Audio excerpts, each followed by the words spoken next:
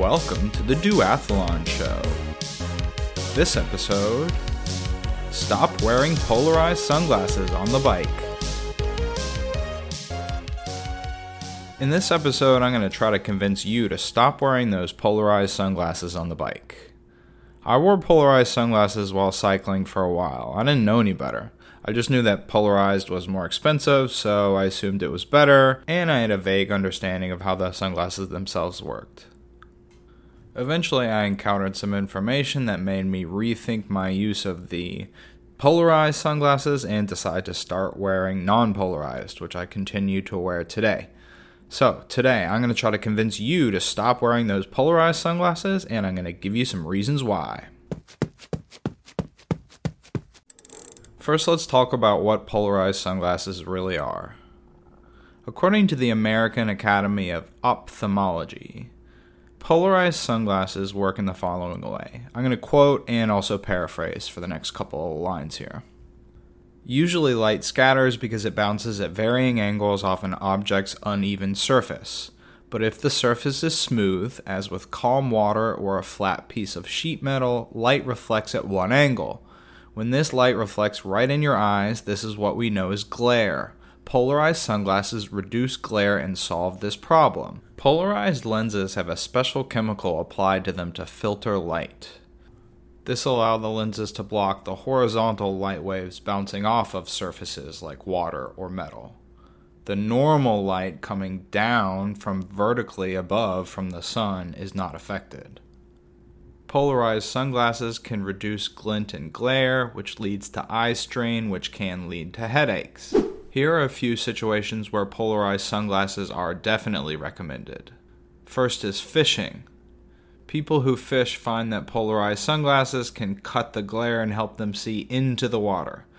Good if you're a fisherman, or a fisherwoman, or a fisher person, or if you are the fisher king. Boating. Long days on the water can cause eye strain. You definitely get tired out there. And you'll be able to see below the water better, which is important for any type of boat, whether you are kayaking on an inflatable kayak that doesn't want to be popped, or in a rowboat, metal rowboat that doesn't want to be scraped on a rock, or if you are in a big, expensive motorized boat that does not want to run aground. Next activity is golfing. Many golfers find that polarized lenses reduce glare on the fairways. And in snowy environments. Snow causes a lot of glare, so polarized sunglasses can be a good choice. Since my thesis in this episode is that polarized sunglasses are inappropriate for cycling, I would like to talk about some of the dangers that you'll experience when you wear your polarized sunnies on the bike. It can make your LCD screen on the bike computer or head unit hard to read. Or your cell phone if you ride with that at a mount in front of you. Or you want to do the dangerous thing we all do occasionally and take your phone out of your pocket while riding with one hand on the bars to change the song in your earbud or take a selfie. LCD screens are polarized, and of course your sunglasses are polarized, so if the orientations or alignments of the two are not in order, it can be hard to see. You can experience this by kind of rotating your bike computer around or rotating a similar screen around while wearing the sunglasses and seeing the patches where you can see it and the certain angles where you cannot. Next risk of wearing polarized sunglasses. Situations where glare or more light would be in your advantage. For example, when you're looking out for metal on the road. In addition to supporting you on the bike, metal can also be your enemy as a road cyclist. Think about the shiny metal of a car hood coming towards you or behind you. Think about manhole covers and grates. You actually do want the metal on these to glint and flash in the sun. You don't want it to be muted to the same gray as the road. And think about nails or metal debris on the road. You want to avoid them, so a nice glint from the nail would actually be welcome. Next, polarized sunglasses can make you miss changes in paving surface. I'm thinking about my normal bike training route in Central Park in New York City. It has a few places where the road bottoms out in a bit of an inverse speed bump shape for no apparent reason. The paving material doesn't change, but it's a jarring bump if you aren't expecting it.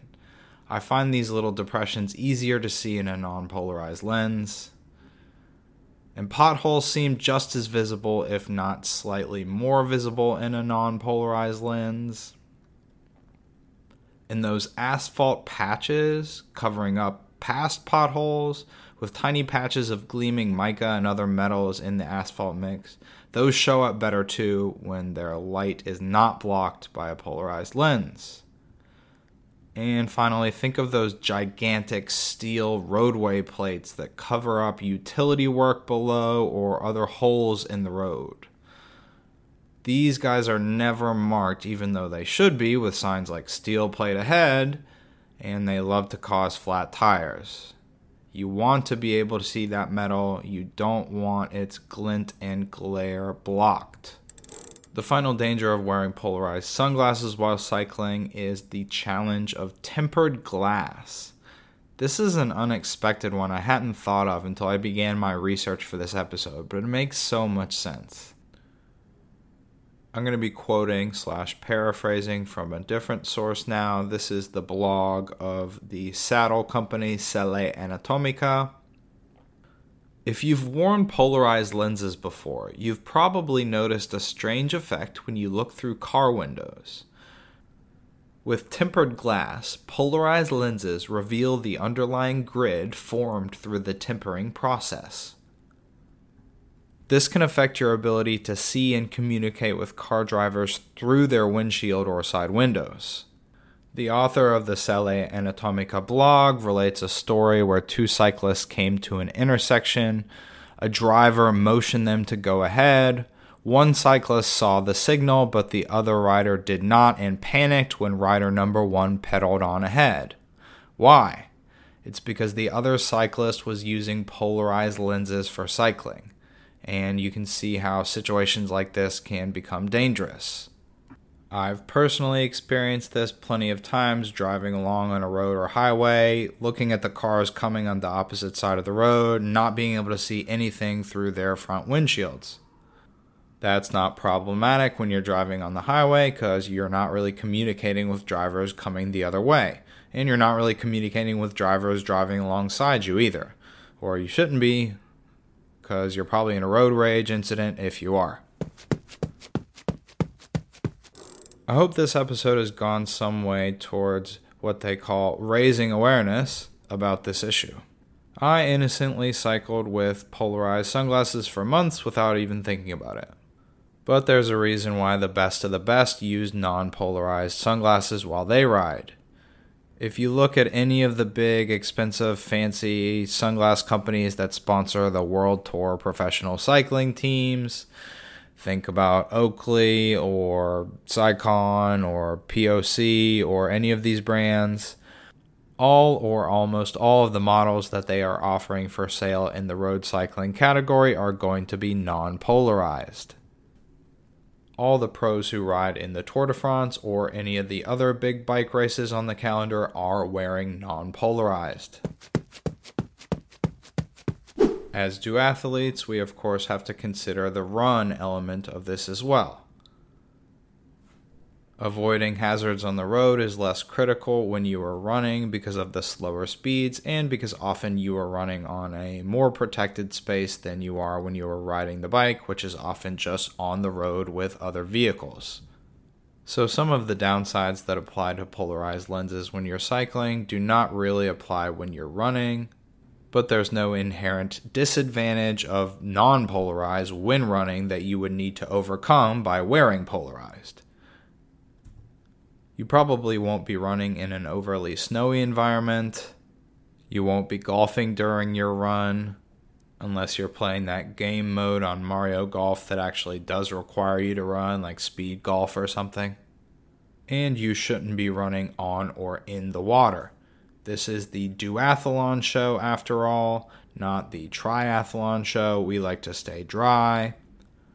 And you won't be running on the water unless you're Jesus or those Jesus lizards or those bugs that stand on the water and skate around using surface tension. You're not one of those, are you? So in conclusion, I would say that polarized lenses are dangerous for cyclists. They are unneeded for runners, so overall, thumbs down for the duathlete.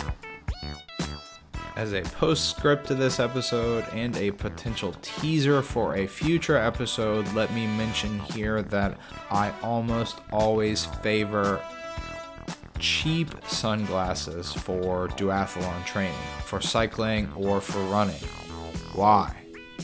I tend to break a lot of sunglasses, especially in cycling, taking them off and on, putting them into pockets and out of pockets, trying to wipe the sweat off of them while riding, and then jam them back on, and then dropping them and then shattering them.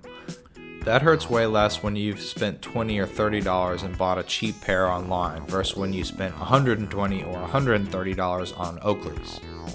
One day I might dedicate an episode of the Duathlon Show to cheap sunglasses.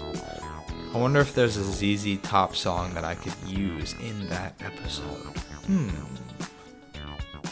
Stay dry, everyone. You can follow the Duathlon Show on Twitter and YouTube at The Duathlon Show. Questions or comments? theduathlonshow@gmail.com. If you enjoyed the show, please leave a good rating and review on the platform where you found it, and tell your friends. You can support the Duathlon Show by donating at ko-fi.com/theduathlonshow.